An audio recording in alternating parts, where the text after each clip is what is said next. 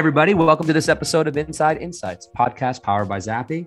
You know who I am. My name is Ryan, and you know who she is. Her name is Patricia Montes de Oca, my co-host, joining me each and every week. Patricia, what's happening? Oh, I'm enjoying the last of the benevolent fall weather. It's been a little chilly, but not ridiculously cold, and I'm enjoying every minute of it in my dog walks. Yeah, it's really nice. I like the coziness. The fire's back on. And we're about 10 days away from getting a Christmas tree, which is kind of cool. What do you do for Thanksgiving, Patricia? What's your Thanksgiving? Oh, I am full. This is where all of my Americana comes out. I mean, you know, I'm a Colombian born and US raised. So it's been my mission in life to bring Thanksgiving into everybody that doesn't have a Thanksgiving life. So I have been spreading the Thanksgiving cheer. It's my favorite holiday. I cook as much as I can for as many people as I can. Sometimes I've had 2 or 3 different like holiday celebrations. I'm going home for Thanksgiving to be with my boyfriend and my honey. And we're going to be we do usually a Friendsgiving and then a family giving.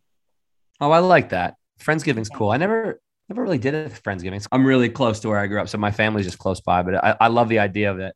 I also think it's cool that you bring in people who are, not close to family or friends. Yep. Teaching them. Fun fact, Thanksgiving is my favorite holiday. Too. It's by far my favorite holiday. And I'll tell you why. There's no expectations. Yes. You eat good food with good people, have good times, and there's not a lot of pressure or, it's chill. So I'm very, very thankful for Thanksgiving. I'm very thankful for you. I'm very thankful for you too, Kelsey. And I'm excited for a break. It's going to be nice. A couple of days off. And the other cool thing about Thanksgiving is it's always the same weekend as my wife's birthday, which means we always get a babysitter and we always cut loose a little bit, have a little party, So we're gonna have a good time. Happy Thanksgiving to you, all of our listeners. We appreciate you. And happy birthday to your wife early, Jill Barry. And this is the time every single year that I get to remind her that she's 2 years older than me for 2 weeks. She's my sugar mama. She's such a cougar. Yep, she is. She is. Absolutely. I outkicked my coverage in life, and I'm very grateful for that. But nobody came here to talk about Jill Barry, although she's a lovely lady. Today, we're going to have a conversation with somebody who's very near and dear to me, my coach, Dr. Nora Infante. She's a woman who I met just under 2 years ago. The truth is, as of today, we're very close friends, but she's made a huge impact on my life. She coaches executives in all different types of companies, all different industries. She comes at it from an emotional intelligence point of view, but also she's done a lot of work around the impact of nature on leadership and creativity.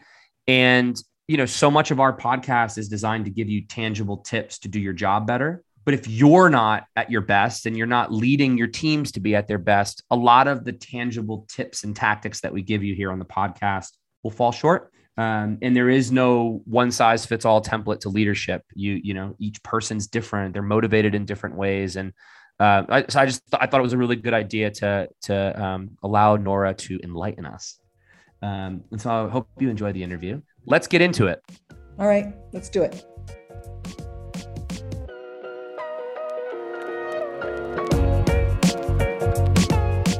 Nora, I'm so excited to have you. Thank you for making the time. Very happy to be here, Ryan. So as I said in the preamble, Nora is a lovely human being who came into my life, a year plus ago? Mm-hmm. Year and a half? Yeah, something like that. Something like that. Y'all, you know what? Like somebody was telling me a story the other day of something that happened 3 years ago. And I was like, yeah, last year when that happened. I know. I was in California a few weeks ago and was somewhere, and the guy was like reminding me that what I remembered is just like yesterday was 30 years ago. I'm like, no way. Do not tell me that was 30 years ago that the swimming hole was here and it hasn't been here for 30 years. Bring back the swimming hole, California. Come on. Uh-huh. What are you thinking? All right. Well, I'm really excited that you were able to join us. So you're a unique guest, right? So we're usually talking with practitioners of insights in marketing, giving people tangible ideas they can bring to work. But you know what? Work's hard. Leadership is hard. Navigating bureaucracy and corporate culture is really hard. And you and I have a very private every 2 week discussion about all the things I have to navigate. And there's just so much good you brought to me personally that I thought it would be selfish not to share some of your insights with everybody else. So thank you for making the time. So before we get going, let's just talk a little bit about you. So I gave you a bit of an intro before we got here, but your background, what got you into the line of work you're in, and say a little bit about like, not just your journey to get to this place, but the types of people, the types of organizations that you've done your work with, because I know it's quite vast. And then we'll get into kind of the meat of the discussion. Okay. Well, I think I'm probably a little bit different than most executive coaches in terms of how I got to this work. I was a clinical psychologist. I still am a clinical psychologist. That was my entree into this world. When I was doing my pre and postdoc fellowship, it was in geriatric psychology. And what I was really interested in was how does the brain work? How are behaviors and cognition affected by the brain? And so the whole world of neuropsych in geriatric psych is just so fascinating. And so that really is how my first entree into curiosity about why people do what they do from a neurological point of view. And I had a very diverse private practice, all kinds of different people, all kinds of situations. Through a few clients, ended up doing some litigation consulting where I was working with criminal defense attorneys and their executive clients. And they'd bring me in when they had some really good person that had some leader who was very successful in every other respect of their life, except for they screwed up in some major way. And were now facing criminal charges. And so, they wanted to understand how could this seemingly good person, very successful in business, do something so dumb. And so I would spend a lot of time talking to these executives and getting some insight into just what their thinking was, what their lives were like, how they saw their business. And it was my first sort of aha moment around emotional intelligence, and that you could have leaders who were super bright, super ambitious, but lacked this incredibly important aspect of leadership, which is the self-awareness part. And so they lacked judgment, they lacked impulse control, they lacked humility, and inevitably, most of the time, they were shocked that these things happened to them, that they got caught, and they had a hard time understanding why was it so wrong for me to skim off the top, or why was it so wrong for me to take a bribe from that local politician. And so that was my first introduction to working and coaching executives, was around helping them develop insight and awareness to why they had done these things that were really so damaging to the businesses they had so carefully built up. So in my private practice, I was working with executives who were in trouble with the law. And at the same time, I was recruited by a small boutique firm in New York to do work in South America. I was born in South America, and so I'm bilingual, to help them with mergers and acquisitions and help them identify high potentials and do some leadership development of the high potentials in the context of these acquisitions.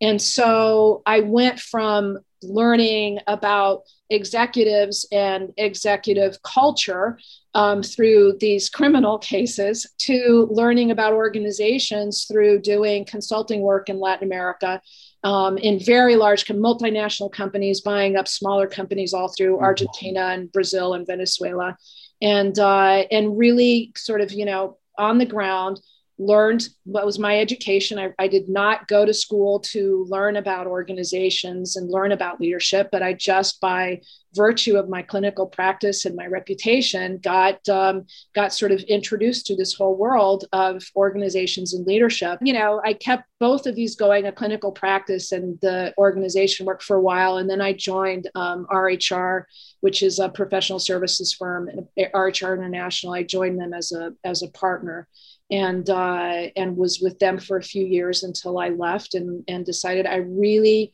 really love working with individual leaders and small senior teams around emotional development and just helping them understand what role they play, not just as the person that comes up with strategy and the person who makes, these big business decisions, but what role do they play in terms of creating culture, in terms of just, making the organization a thriving, healthy, happy place to be. Yes, and I could speak firsthand to a lot of this, but we'll talk about me later because that's usually and as I was saying that, I was thinking of you. I'm thinking because you're a good. By the way, I don't skim off the top, people. Exactly. But there's an interesting thing about like what you said there about what got you into it and a linkage to some of the stuff we have worked on. So to be vulnerable with my guests, I mean, I'm a hard charging, emotionally driven person. And a year and a half ago, I didn't have controls over things like I called them triggers or when I would bark and so, I think a lot of people with the best of intentions and other skills get to a place in their career with a certain set of technique. And then if they don't unlearn them, they can get themselves into trouble or get into bad situations or probably best case, just hit a ceiling of what they can actually do. Oh, right. Exactly. And get really frustrated and don't understand why. And often the bad behavior comes from there because they really haven't developed that self-awareness, and frustration can be a destructive thing. And so, okay, so let's zoom out a little bit. So you work with executives, big companies, small companies, all different sectors, correct?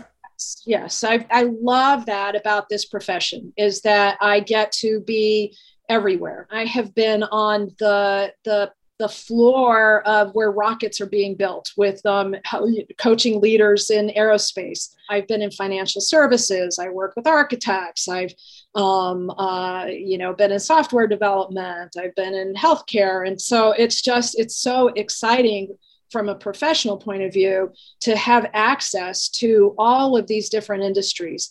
They're obviously all very different in what they do in the world. But what's really fascinating to me is often I get asked by potential coachees, so what industry do you work in? It's wanting to make sure that I can understand their industry. But what's really been so fascinating to me is that when it comes to leadership, the industries are interesting, but that's not where my work is not really about that industry. And so I find that there are universal skills that are absolutely critical to a leader's success, whether he or she are building rockets or are, running a huge financial services firm, that there are certain skills that are universally important within successful leadership. So let's unpack the skills. So that diverse experience, zoom out a bit and tell me, like, what are the constant skills that you think define a great leader?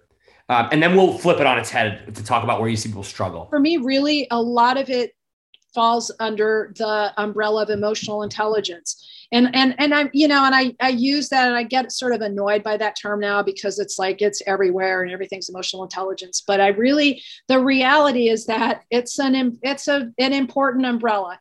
In many ways, I think it's one of the most important umbrellas because what's underneath that, the ability to listen, the ability to have curiosity about other points of view. All of these things that I'm going to say are all things that I think are just tremendously important in good leadership.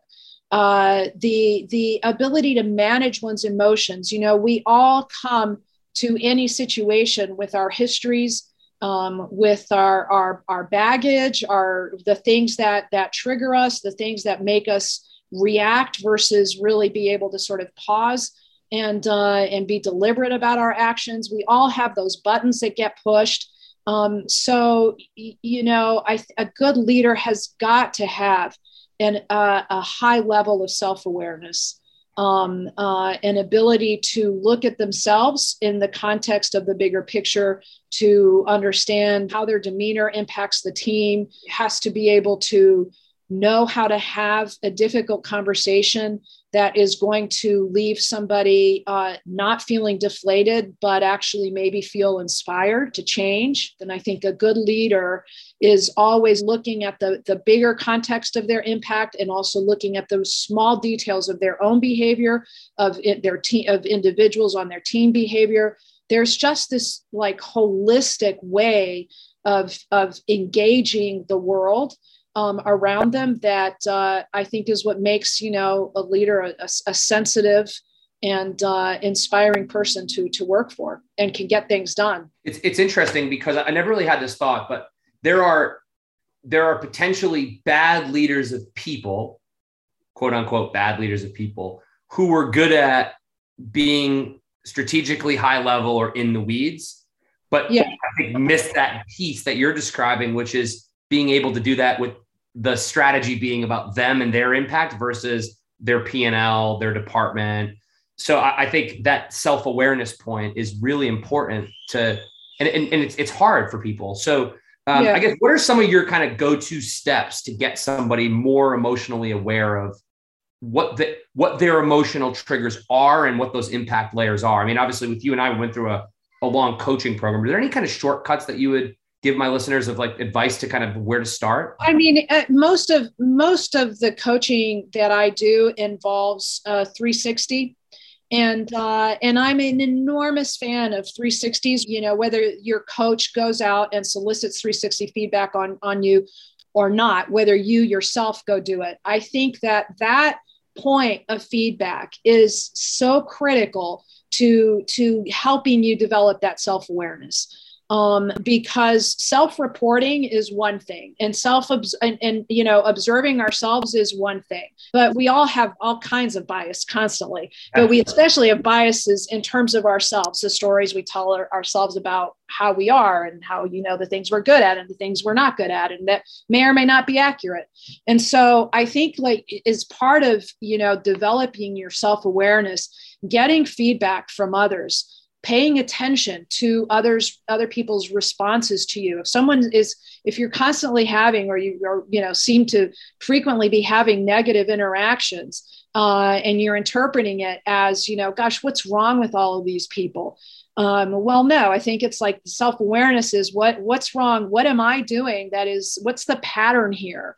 Right. And that's another, pattern recognition is an enormous part of self-awareness, like being able to sort of stop and look at what are the patterns that are happening in my leadership, in my world around me that I can't seem to get away from, and identifying them and, really doing an examination as to what the cause of it is. And I think that's, again, where feedback is so helpful. And it takes courage. And that's another part of good and courageous leadership, and is to get the feedback. It takes courage to ask for real feedback. A lot of leaders are very proud, and because they got to a certain level by being really smart and in control, they don't want to hear the bad feedback. They would rather keep doing what they think is working and not be opening up cans of worms that they don't want to hear and they don't know how to deal with. So I really think that as the first step is how are you going to get that honest perspective, that honest feedback about your leadership, and what are the patterns that you are recognizing that are happening around you.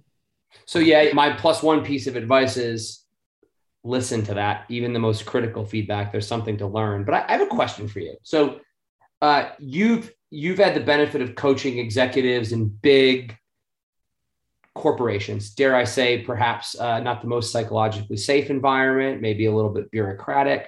So how does a leader, let's just say I'm a director or I'm a VP in the hierarchy of an organization where my boss might not want feedback, but I'm like, you know what, I want to get better. How do I create the space to be vulnerable, but then also to make it okay for my teams to be vulnerable? Because my hypothesis is, if I'm working in an environment where all around me that's not safe, I might not get actual feedback from my teams because they're scared, Or perhaps maybe today's Inside Insights podcast episode has had a penny drop moment for me where it says, oh shit, I probably should listen. But perhaps your team stopped talking to you. Right. I mean, I know you've been in this scenario. How do you navigate the crap around some people? Because some people might have the best intentions. They just don't know where to start. Well, I think that it really, I mean, it's back to sort of, you mentioned the word vulnerability and courage. Those insights aren't going to just come knocking at your door. And yeah, a lot of cultures may feel like they're not safe environments, but relationships happen one-on-one. And so changing culture often starts with just the one-on-ones.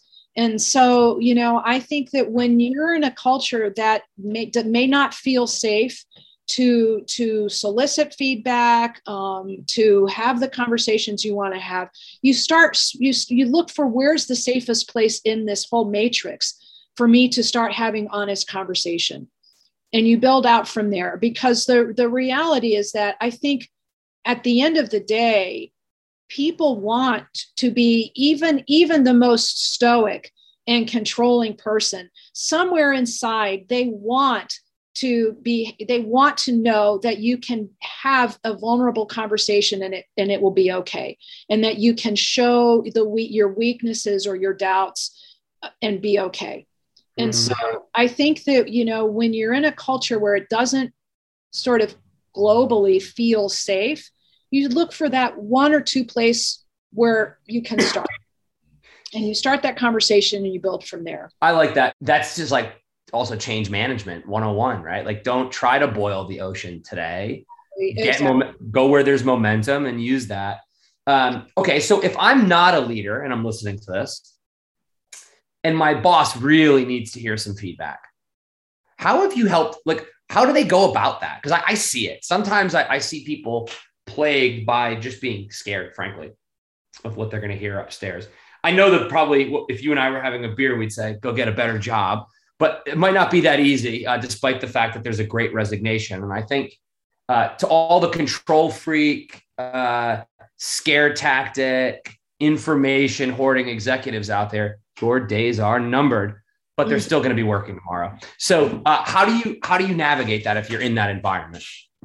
I think that if you've got a good boss, even if they're tyrannical, a good boss is going to want, they're not going to want to be replacing their team. They want to know that their team is working to improve themselves and to get better. And so I think that a difficult conversation is best approached starting with yourself from a position of humility in some way. So if you want to go to your boss and give your boss feedback, for example, why don't you give me an example of somebody wants to tell their boss what?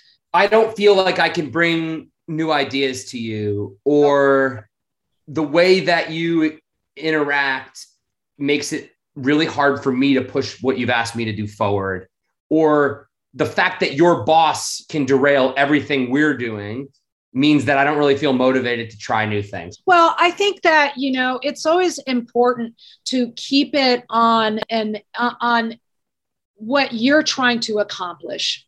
So I, as your direct report, am really wanting to grow and wanting to move this agenda forward. But I'm frustrated and I'm coming to you for some insight as to how can we do this better? How can I do this better?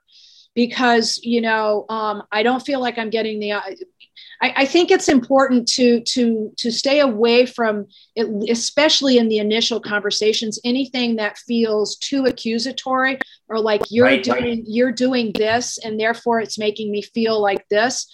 I like to stay away from feelings at that level of conversation. It's really more about what is the job that's trying to be, that's supposed to be getting done.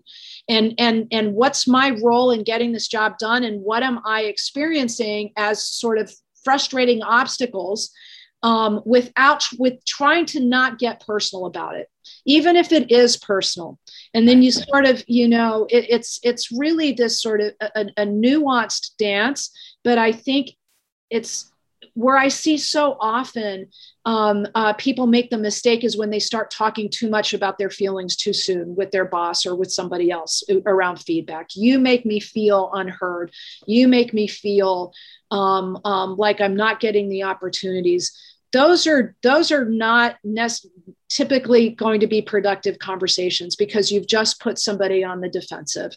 But if you come to the conversation with the mutual goal, coming at it from the point of view that we're here to get something done, and I need help from you, boss, to move this along better than is happening. It makes perfect sense, Nora, because it's anchoring in a common goal versus attacking somebody. Yeah.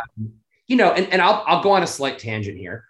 It's off topic, but this links to, I think, a lot of the societal strain that I see where, and I think we've talked about this. I have a huge problem with this cancel culture stuff because it's like somebody does something incorrectly and then they've been sort of jettisoned. Right. And I think like linking to what unites us and then discussing how we get there is a much better way than saying, I can't believe you ever thought that. Because most people aren't self-aware to say, oh, that's your perspective.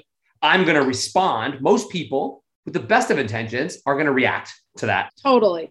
No. And I mean, I think it's something that businesses have to be careful with because the culture, on the one hand, it's really great that we talk about emotional intelligence in business. The whole cancel culture is so embedded in how people in feelings. And, I feel like this person dissed me, this person insulted me, therefore I'm never going to talk to them again. And then you just shut down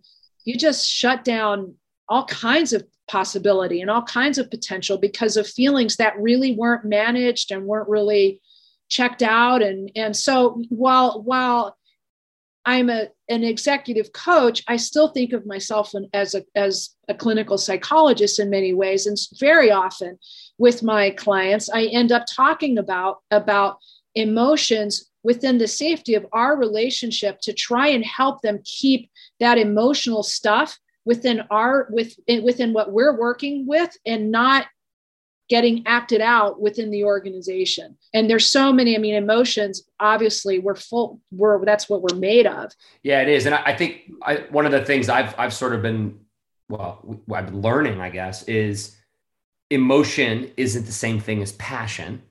And you can be passionate and you can be very passionate about your work, but still be in control of your emotions. We've spoken about this because sometimes I work with people in big companies and I take my work so seriously that if they react in a way that is outside of what I understood our contract to be, you remember this, there was a time where I took that personally. And it's not personal. It's how somebody's engaging in their set of circumstances. And so I think understanding that you can be passionate, but in control of your emotions is a really important learning for people. Yeah. And I think also the example that you just gave illustrates, in terms of emotional intelligence, that ability to zoom out. So when you're having a reaction, part of an emotional reaction and feeling and taking something personally, which happens all the time, everybody, that's just the way that we're wired. But is to understand that fact that this reaction that I'm having, it's a wiring thing. It's not necessarily personal. And part of the emotional intelligence is what's happening here that isn't just my reaction. What's the bigger context here? There's so much, we're just these little people in this sea of lots of people. And so, but when we're feeling it, we tend to take up all of the space and tend to, want to impose our realities on everybody else's reality. And it's just it can get really messy, which is why I just, I love you in the way that you use and utilize coaching to really just help you get that perspective of, wait a minute, what's mine? What's the reality check here? Because what's belongs to me that I need to work on and not be bringing into the organization, or that isn't about me, that maybe is about them. It's this really, the act of fine observation is so important. How do you build your observation skills? Not everybody's taught to observe. Most of us are taught to pay attention to ourselves, but not so much to pay attention to, what's around us. Yeah, that's right. I mean, so in my sort of own reflection is like, what are the things that make me react? Yeah. What are the things that make my team react? Right.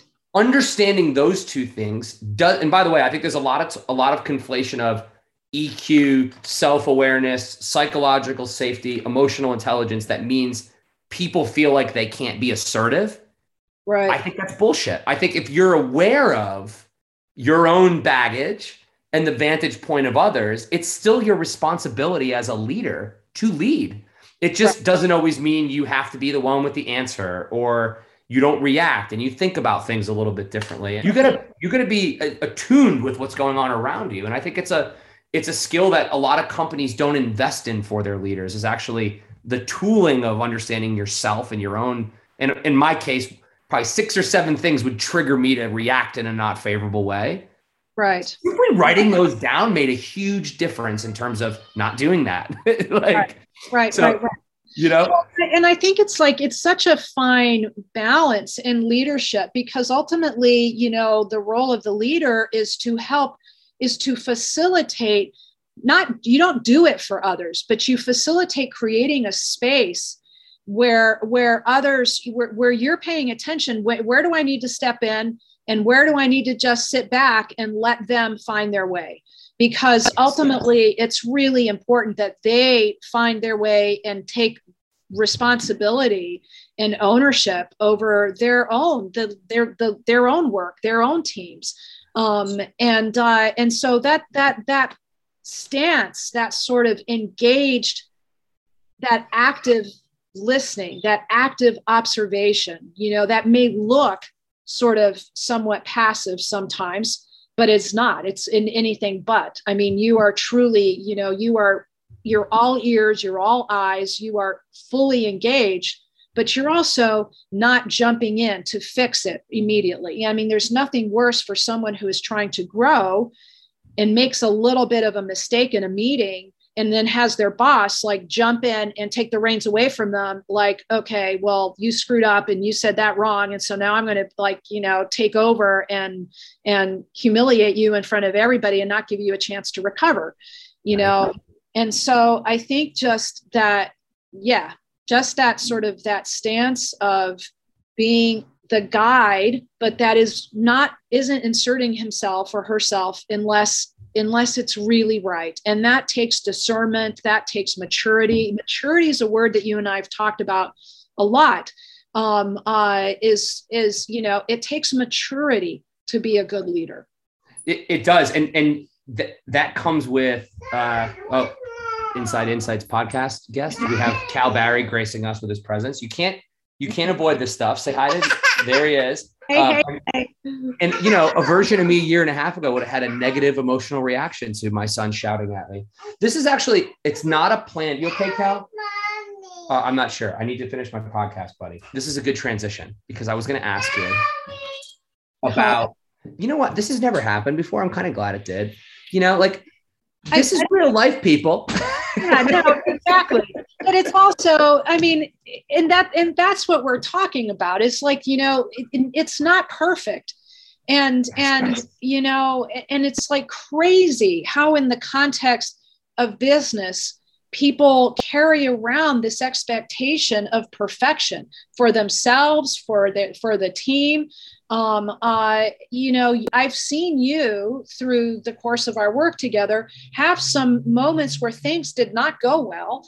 And you really, instead of beating yourself up or beating anybody up, we're like, okay, how do we take this and try and learn something from it? What are the gifts in the imperfection? I mean, life is messy. And there is no way that then businesses and people, because that's who populates the businesses, aren't going to be messy, And so being able to do what you just did right now with your son coming in is holding both things at the same time. I'm here as a professional. I'm doing my podcast here. And, my son needs something and he's crying and whiny, and I got to figure this out for a moment. And so I'm not going to get angry at him. I'm not going to like cut off the show. I'm just going to, you spoke to him beautifully, and he's often crying somewhere else. Off he goes. Yeah, he's now in search of mom.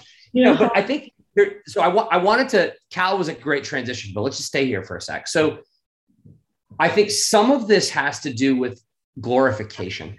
So the older kind of structures and companies have become the boss, right? Idolize the boss, and then in today's economy or market, you've got, I think, a glorification of unicorns and big venture capital and exponential hypergrowth. Yeah. And the reality is nothing is that simple or linear, right? One of the companies in our space, Qualtrics, the darling of our industry, incredible IPO, incredible business. They built the company for 15 years. They weren't a unicorn 18 or 12 years ago, right? It was a lot of trial, error, success. And I think it is one of the things that I think it's another important thing for leaders to do, is to hold the space for people to fail. Because if you're not failing, you're not innovating, right? Like it's not. Yeah. I'm going to take this in this direction, which you'll be pleased with. So in nature, that doesn't happen. If you're going to build for the long run, if you're going to be a company that wants to be around, you have to build in systems that are sustainable, systems that are built on adaptability. And part of adaptability is failing, is knowing where the weak spots are and being able to then, build around those weak spots, adjust according to those weak spots. If you grow too fast, you probably don't know really well where your weak spots are and it's just like architecture 101. And, is that you have to build a strong foundation in order to move up. And that's one of my concerns about just the unicorn culture, is that, there isn't enough emphasis on failure as being okay, as being like what we learn and get stronger from and build a more adaptable organization as a result of the lessons we learn along the way. I find it somewhat as sort of a distraction. There's a lot of uncertainty. I mean, there's a lot to be uneasy about. This sort of, fantasy creature that is kind of immune to reality because it doesn't really live in reality. And so but we're placing all these bets on unicorn. The unicorn doesn't live by the real laws of nature. It's a freak of nature. I worry that we are creating this distraction that is exciting because it's fast, it's big, it's colorful, it's rich, that we're creating a distraction from dealing with the realities of our current situation. And, I got a lot of respect for a lot of companies that are valued at over $1 billion, which is what unicorns are. A lot of it comes down to finding product market fit at the right time. But if you don't take the time to introspect, well, you may lose product market fit, right? Because even that is a moving target, right? Markets move, customers move, people move. So that the muscle to be introspective is super key. So, all right, I don't have a lot. I ran out of time with you because we've been having so much fun. But that's right about maturity also, just like the contrast between those two things. Yeah, that's exactly right. Is to say things are good. Why are they good?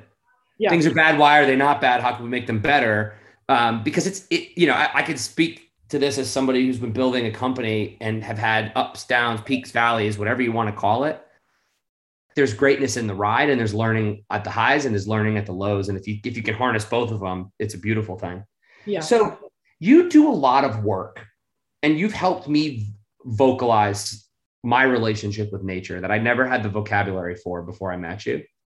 And I think the reason I want to sort of end with this topic is the last year and a half started by people saying, isn't it lovely that we get to see our boss's dog or kid, and it makes everybody more human? I think we've quickly learned that it's really hard to lead teams through a little box of Zoom. It's really hard to connect as human beings, to get creative, to be inspired. And I'd love for you to reflect on what you see, but also you do a lot of coaching around people's creativity and leadership and how that relates to their relationship with nature. Yeah. Talk to us a little bit about these things. I'm so glad you asked my favorite thing. So this is the thing that's really interesting. I'm going to bring it back to emotional intelligence for just a moment. That in terms of self-awareness, when we talk about the ability to have perspective, the ability to control impulses, the ability to feel empathy, these were all things, these happen in the prefrontal cortex and the limbic system that for a long time, things like meditation were for people who were teaching emotional intelligence, tried to get people to meditate because that helps activate those parts of the brain that give you that perspective, give you that impulse control. Meditation is really hard for a lot of people. And what it turns out is that observing nature will do the same things to your brain. And so, just like you, I love that sometimes you're like, let's have our session as a walk and talk, or where you'll say, you know what, I think I need to go and just go be outside for a while so I can really sort of, grok this problem differently. So there is plenty that shows, there's lots of research that shows that nature helps activate these parts of our brain that are really important for emotional intelligence leadership. In terms of what's happening now with this whole Zoom reality, that is really increasingly disconcerting. I think at first, everybody did a beautiful job adapting. That's what we're designed to do. But as this goes on, there's a really frightening thing that's happening, which is it's cutting our senses off. So I'm looking at you right now, and my whole experience of you, Ryan, this just blows my mind that you and I have never met in person. And so we have this like gorgeous relationship that is really, I think, probably maybe an outlier to what happens in prolonged relationships where you're just looking at somebody on a screen. Because our brains are not wired to just be looking at this little box all day long. Our brains require sensory stimulation. It requires sensory. When earlier we're talking about zooming in and zooming out, well, that's something, we're not talking about zoom in on your screen and zoom out. We're talking about going outside and being aware. We're animals. We are meant to be absorbing information around us. When we were in meetings before in person, you would spend time transitioning from one meeting to the next. You would have time to think about, what this next meeting, and how do I want to show up, and how, what should be my tone of voice? And when you step into the meeting, you look at their body language. There's all of this other stuff that we've been robbed from. And so, we don't have these points of pause between meetings, which in and of itself is not a good thing. So we're just going back to back to back, but our brain is being super stressed by having to just stare forward at a screen constantly. And so, I really do worry about the quality of decision-making, the quality of being able to get a bigger perspective. Research shows that literally going outside and looking at a big perspective translates to then looking at your own life, looking at your own dilemmas and problems, and coming up with novel solutions and finding creativity. If you're staring forward all the time and trying to figure out, having a conversation with somebody, trying to figure out a complex problem, the chances of you coming up with a creative solution right here, like I'm staring at you intently right now, is so much less. You're so less likely to find that. And if anything, the kinds of challenges that companies are up against right now require creativity, yes, require novel solutions. And so it's kind of this betwixt and between of this state of being entrapped by this new virtual reality of business, while needing to be more creative than we probably have ever been. And I really don't know. My personal solution, you did this in taking your team to Iceland and really getting people outside to experience. We've talked about awe and the sort of the neurology of awe, and how the experience of awe in the brain then translates to whatever you want to focus on, your personal life, your business challenges. And so that expansiveness, we have to find ways as companies to invite expansiveness, the experience of expansiveness, not just the concept, but the experience of sensory integration, expansive experience within your teams. Whatever that looks like, giving people time off and making them go be outside. But I think it's just something that needs to be addressed more explicitly as a challenge to, what's going to help people generate the kinds of creativity, the kinds of relationship building. It's very hard. Again, I think you and I are a little bit of outliers because of our personalities and just the kismet of our connection. I think it's very hard for people to build relationships this way. It is. And some people it's just not a comfortable place. I mean, so I think, one of the concerns, I remember reading this in HBR probably last May, productivity was the question. Truth is, people work too much from their Zoom boxes. So I think as leaders, we need to encourage not productivity, but outcomes. What needles are we trying to move? Because we don't employ, you can't lead people that are knowledge workers the way that people used to be led when they were factory workers, which a lot of those jobs maybe are being replaced by machines or what have you. Right. If you're looking for exponential thinking, breakthrough creativity, you've also got to employ some different things. So there's a couple of quick tactics. We can give some people some life hacks here. If you have a one-on-one and somebody's not sharing screens, do it with AirPods. Go outside and do a walk. If you're having a hard conversation or you have a big problem, don't make a decision on the Zoom meeting. Let it breathe. Encourage everybody to go for a walk afterwards. If you personally feel overwhelmed, this is a little hack Nora gave me the other day. If you personally feel overwhelmed, the problem that you're trying to solve is so big, stop trying to solve it for a little while. Get lost outside. Go stare at something pretty. Guess what will happen? You'll come up with the answer. Guarantee you will come up with the answer. It will be clear to you when you're not this close to it, And I think just, also just on a company culture level for everybody, who needs 1 hour meetings? I mean, sometimes they are necessary, but as a therapist, we've been doing 50-minute hours forever. And so, it's like, why not start slowly changing the culture to, we don't need back-to-back meetings. There's a real value. There is an immeasurable value to giving people space to be able to take that pause, to be able to transition, to be able to look outside, to be able to engage. I cannot emphasize enough this whole issue of sensory stimulation. When you talk about going outside, that's why it works. Because you're engaging, your brain is firing in ways that it doesn't otherwise when you're just locked up inside a room. So I think it's really important that companies start finding ways to give people moments to pause and engage their senses before coming back to the next meeting. It's true. So back-to-backs will kill you, right? And I'm somebody, this about me, I could run hard for a long time. You give me 7 Zoom meetings in a day. I'm not as good of a husband. I'm not that good of a father. I'm not as creative. I'm a little bit tense. Yep. Try to limit them. But also the other thing I think is important is don't just give yourself 15 minutes off. Give yourself a couple of hours a day and not be on a goddamn Zoom meeting. Write, think, do something other than it. And by the way, I don't hate Zoom as much as I sound like. It's a lovely piece of technology. Full disclosure, Zoom's fine. It's what it does to us that I don't like when we just use it wrong. No, it's not Zoom's fault. It's the way that we're managing it. Correct.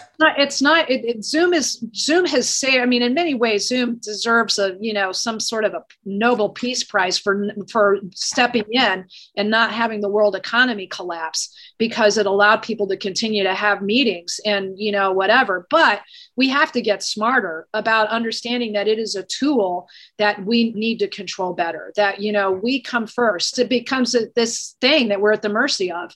That's right. And I, you know, I think we do have to step up our conscious engagement of this time and what's required, because we're going to be in it for the foreseeable future. You know, we are. And in some ways, there are planetary reasons for parts of our jobs being on Zoom, right? So I work for a company that's committed to being carbon footprint negative, which means we don't want to get on jet planes all the time. Exactly. But it's how you use Zoom, but also recognizing that in-person plays a different role. And that isn't always fill in a Gantt chart. That's right. What are the relationship plans? Get human beings to connect, to be creative. I mean, you mentioned our Iceland trip. If I was to tell my listeners that we only spent 4 hours a day in our week in meetings, you'd probably say, what the hell were they doing? Were they partying the whole time? Nope. Whole team's firing on all cylinders because we went and saw volcanoes and cool things and the creative discussions that were happening when there were no rules to the discussion. I can tell you this, I'll never get an attributable ROI on that week, but I've now got the benefit of a team who's locked in, has thought big. And those like relationship investments pay back over time. You know, so I think as leaders, create the space for your team to get together and do things and be creative outside of the rules a little bit, and find ways to do that don't involve going to a bar, because that's not what I mean. I don't mean go out and drink. Yeah. No, right. No, exactly. I mean, I think this is part of like, and this should be part of a company's strategy. How are we going to make sure that people are getting experiences that are going to keep them engaged? And you said, you know, that was the HBR article, that engagement is beginning to really dip down. And that's because people's brains are dying. They're just like, they're fried. So what can we do as a company to help put some fresh air in there and like wake it up? That it's smart business to be paying attention to those things. And it goes back to, this is a good way to end because we could talk for 3 hours. We usually do. It goes back to the same thing we started with. Self-awareness. Mm-hmm. If you're self-aware of yourself and your team, then you'll know that it's not all about the Gantt chart, and that Zoom is a technology, not the answer to all your problems. That in-person plays a unique role given your unique culture and people. But you have to be aware of it and be intentional. Because by the way, folks, we're operating in a world where there is no goddamn playbook. So throw them all out the window, right? Like there's no playbook here. Yeah, there's not. And we're making, I mean, we're also writing the instructions for the generation that comes. Yes. And so let's like try and leave something helpful. Yeah, exactly. Oh God, Nora, you've said it all. Thank you, my friend. Everybody that's listened to you and I and Cal Barry Cry is in a better place. And I honestly can't thank you enough. So I'll leave you be, everybody. Thanks for your time and tune into the next episode. See you, Ryan.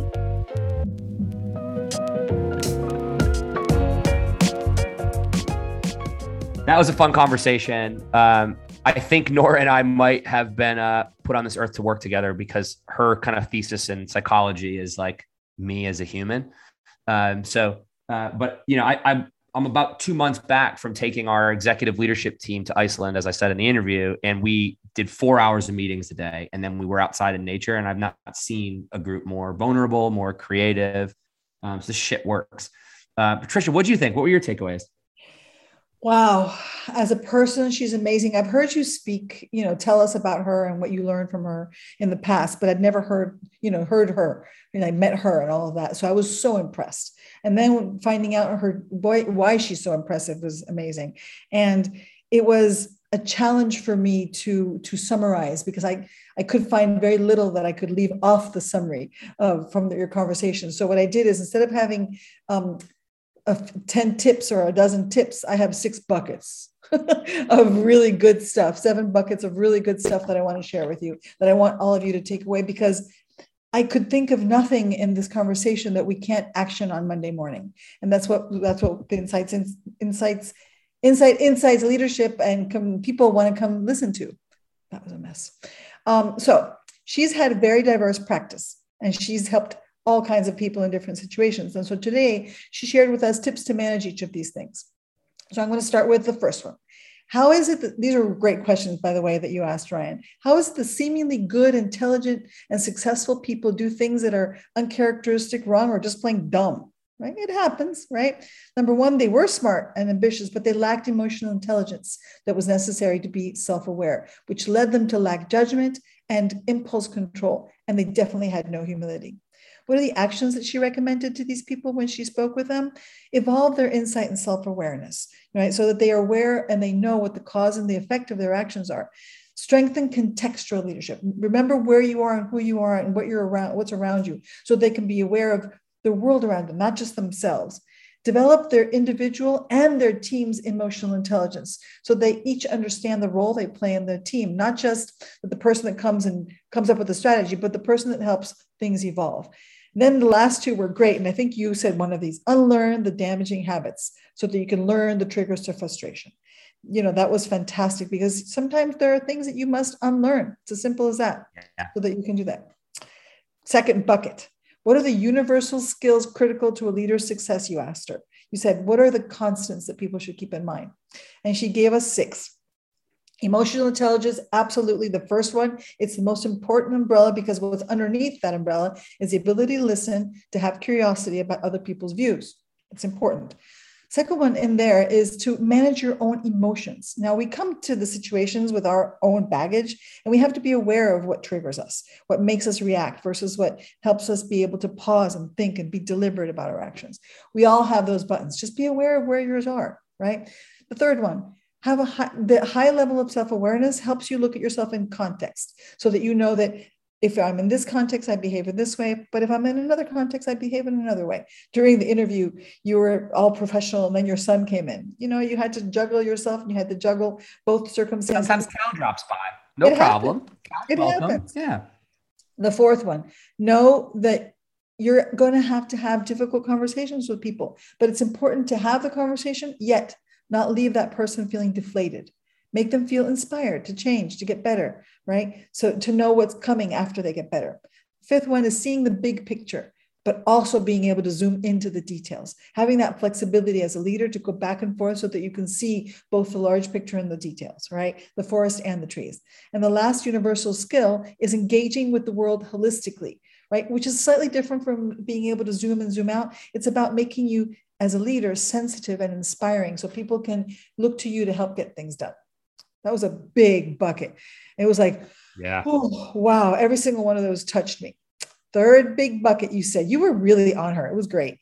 What are some go-to steps that you can, to get somebody more emotionally aware of their emotional triggers? Now, that's a lot of emotions in there, right?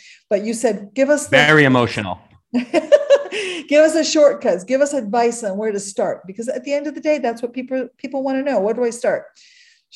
I love the first one. Be brave. She only said 3. Be brave, right? It takes courage to develop self-awareness.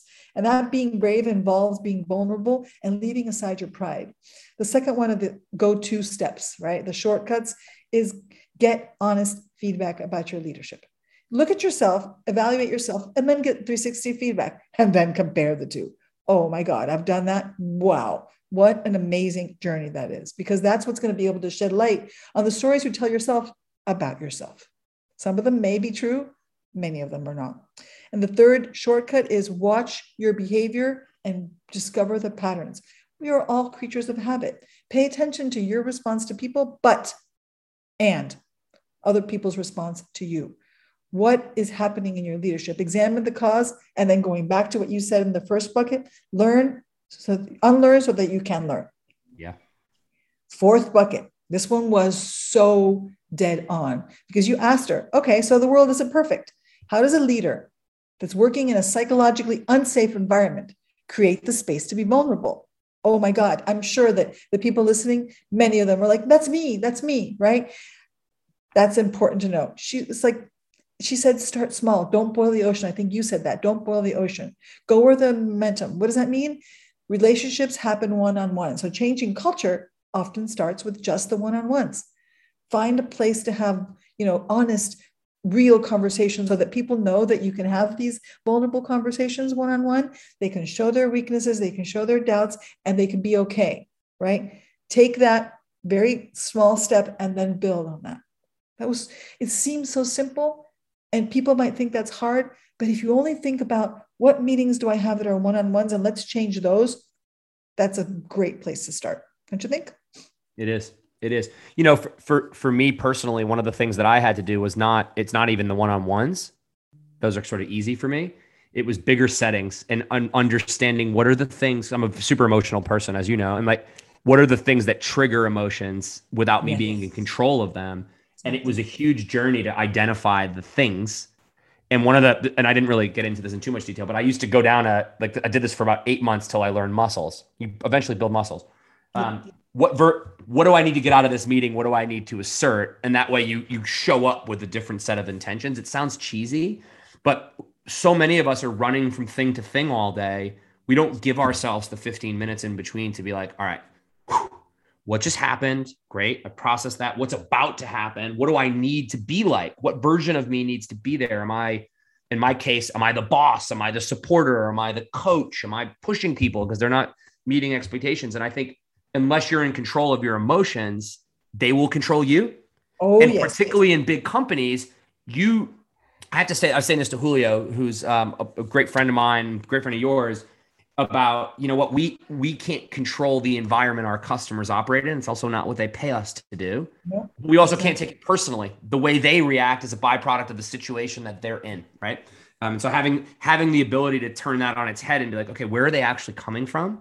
Exactly. Helps you process and handle them better. And it's not a vendor client thing. It's like as a business partner, honestly, as a fucking human being, right? Like, yes. Who do I need to be for them today? And I remember when I was on the other side, not the dark side, the agency side, but on the CPG side, it was all about making relationships with my partners that helped me get through the day when the environment in the office was too much for me. No, I relied on them so much. But let me finish, because with that is like the 6th bucket, but I'm on bucket 5 because keep going, girlfriend. You just got me excited. Oh, we were both excited about this topic. So if bucket 4 was all about how to work in a psychologically unsafe environment, I'm going to continue that one, but I did separate them because bucket 5 is all about how people in an unsafe environment give their boss feedback. Because sometimes if you don't give the feedback, you're going to burst, and you know that giving feedback is something that's absolutely needed, but giving the feedback in the wrong way at the wrong time is worse than not giving feedback at all. So what Dr. Nora said is a difficult conversation is best approached starting with yourself from a position of humility. That's amazing. Don't go there being accusatory. Keep the focus on what you're trying to accomplish, right? Because it's all, and I talk about a quote, I, as your direct report, really want to grow and want to move this agenda forward, but I'm frustrated. I'm coming to you for some insight. So this is not going to it's not going to be accusatory. It's not going to be feely, touchy-feely. It's going to be factual. This is what's going on with me. And that way you're not going to make them defensive. Make it all about the job to be done and the role that you're playing in getting this job done and how much you want to get the job done, and act as if the frustrating obstacles are not personal, even if you think they are, right? And you said something really important: anchor the conversation in a common goal versus attacking. Yeah. And I think that's key, right? Like what is the purpose alignment? And this is one of the tensions. So like in our business, we've got a leadership framework that I hold our leaders very accountable to. We just actually rolled it out this year. One of the tensions is establish an ambitious growth vision. The next bullet point is foster psychological safety. And you might say, well, those things are at odds. Nope. We're a for-profit business that's growing real fast. This isn't a therapy hour, although I got a lot of time for therapy, by the way. And if you can afford it, do it seriously. But the reason why psychological safety links to ambitious growth is if you're able to have a really hard conversation with someone as a human and align and sort of identify where shared goals do and don't exist, you can go faster. It's not to sit in a circle and do hippy dippy things.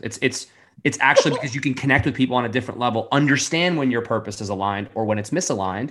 And look, that things change, right? Like you could enter into a work relationship with the best of intentions and someone's purpose may have changed. Their motivations may have changed, what have you. And so having that vulnerability with other people is key. But I think the thing you said there is so important. Be vulnerable with yourself. Be self-aware. I can't tell you how many people I work with who have zero self-awareness.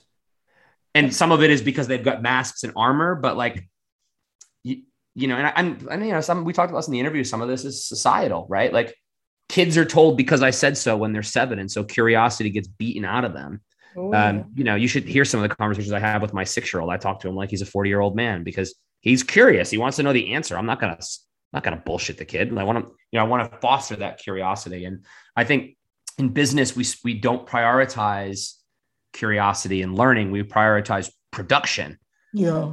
But 90% of the shit we launch fails. Yes. Imagine if we stopped and asked a few more questions, we'd go a lot faster, you know? And I think it's something that in the software product development space, you see a lot of. Product discovery is more important than product delivery, because if you understand the customer's problem, well, then it's easy to innovate a solution, you know? Exactly. Now your segue, that was a perfect segue into bucket number 6, right? Which are like the last of the big buckets. The bonus, number 7 is a bonus. I love it. So number 6 bucket, emotional intelligence versus emotions in business.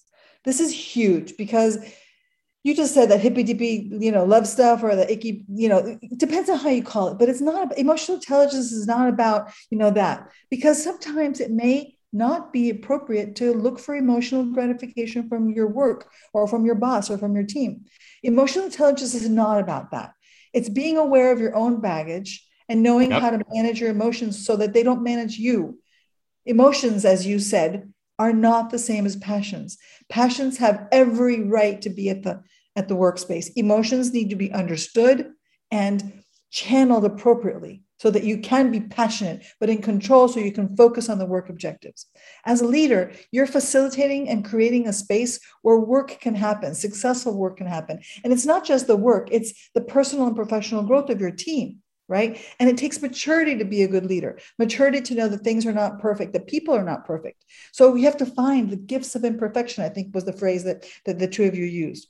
And you have to hold the space for people to fail, because if you're not failing, you're not innovating. 100%. Exactly. Build in those systems you said that are sustainable, that are built on adaptability, Nora said, right? Part of adaptability is failing, knowing where the weak spots are, and then building from those, adjusting the way according to the weak spots. It's not about the chain being only as strong as the weak point. Yeah, that's true. The chain is strong, end of sentence, because you're going to figure out how to adapt if it breaks. That's what's going to make that chain stronger. You know, there's a culture, there's something and I don't remember the culture, so I'm not even going to try to remember it, but they take, and instead of throwing away vases, right, when they break, or instead of trying to fix them in a way that the tears or the marks of where the pieces get joined are not visible, because there's a way of doing that too. They take the vase and they put some color, the glue with color, like whether it's a contrasting color, so that the lines where the break was are visible, because it makes a more beautiful piece of art. And you're able to put stronger glue and more visible glue if you're not worrying about being invisible. That's a beautiful learning that fits exactly with this bucket. Perfection is not the goal. It's working with the imperfection and finding the weak spots to grow more. That's amazing. Honestly, perfectly polished people bore me too. Well, like, we're all flawed, right? Like, what the hell? I haven't met the first one yet. I've met some people who try to pretend. Now, ready for the bonus? I love the spin the two of you ended up with this one. We've just been talking about, you know, with Nora, and then the 6 buckets of absolute gold that she's given us, right? And it's all about awareness and knowing who you are, knowing the people around you, and as a leader, being able to foster and build an environment. Well, let's turn all of those 6 buckets that we just learned to this bonus one, and understand that we have just survived, quote unquote, right? Or evolved, quote unquote, through a pandemic as a world. And Zoom was a large part of being able to continue business as usual, as much as possible. Now, like any good tool, like anything, whether it be a bike, a car, roller skates, you know, a good knife, if you don't use things properly, they're going to be bad. So this is all about not blaming Zoom, but understanding that if you're a leader with high emotional intelligence, you have to be able to recognize some things. And after the pandemic, after working 24/7, after being home alone with your family or whatever, things happen. So what are the tips to making sure that you're going to be a leader with high emotional intelligence that loves Zoom or works within Zoom? Here we go. Number 1, take breaks between meetings so that you can just ponder what you just met about and ponder what you're about to meet so that you can breathe or go to the bathroom. Yep. Number 2, during the day, go outside, look around, breathe. Some people, myself included, find that the whole day passed and I didn't see. I saw the window that there was sun and then there was no sun. That's not healthy. Don't do that. No, it's not cool. Can't do it. Number 3, be aware of energy levels. Yours, the team's, each individual member of the team's, the meeting. Be aware of it and be able to say, okay, we're not getting somewhere. Let's stop. Let's do something different. Right? Number 4, encourage outcome, not productivity. You just said that. We're not going to be like taskmasters. We have to look for, the outcome, not just produce. We're not punching a time clock here, right? Do virtual one-on-ones while walking outside. You and I do our walk. Sometimes we get to do it in person. Sometimes we get to do it virtually. If you're stuck with a problem, stop. Go outside, right? Sensing a pattern here, Ryan? Do 20-minute meetings, not 30-minute meetings, or do 50-minute meetings, not 1-hour meetings. Maybe 25 I'll accept, but don't have to use the full hour. You don't, right? And the last one, I saved the best for last. Make it part of your business strategy to make sure people are engaged. People's brains are dying because they're fried. Help them come back, re-energized, refreshed. And with that, I say thank you, Nora, and thank you, Ryan. Oh, that was so fun. Nora, love you to pieces. Thank you for everything. But I liked point 3. I'll tell you a story. I had a big topic for our leadership team last week. And do you know that I canceled it? Because everybody was burnt out and tired. And so we actually did self-coaching. Way more productive than jamming the topic through. Because when we talked about the topic the next week, guess what happened? They were ready. Very different. Exactly. I did something similar with my offsite for CT recently, last week. I didn't have times on the agenda. I just had topics. And these are the topics. And this is an order of priority. Let's work on this. It was great. And we were walking and we kept talking while we were walking about personal things or not. It was great. It was amazing. I love it. This was a fun episode. I appreciate my colleagues letting me do it and running with my crazy ideas. We got 2 episodes left. Our next episode is with Jennifer Picard from Pernod Ricard. Interesting rhyme there. I didn't know that was going to rhyme. Jennifer has done more to democratize insights than, and I'm going to say this bold statement, anybody else I know in the consumer insights industry, period. Nobody else has democratized insights more than this woman has. In a year, she's made it so that marketers are using insights approved tools to test their ads in stride so they can make better ads. And guess what insights people gets to do, Patricia? Be insights people. What the freak? Woohoo! I can't wait to share this story with y'all. Please don't miss it. Subscribe. Please rate us 5 stars. Helps more friends get it. Tell your friends. Tune in to Jen's episode. Seriously, it's going to make you a little uncomfortable, but I will remind you, insights people, you didn't become a market research person to manage projects all day, did you? You love consumers. You love psychology. You love marketing science, technology. If you use it right, we'll let you do that all day. And Jen's going to show you how next episode. I can't wait to share it with you. Thank you, Patricia. Thank you, Kelsey. Ryan. Thank you, Judith. Thank you, Emma. Thank you to our listeners. Love you to pieces. Happy Thanksgiving, everybody. Chowder.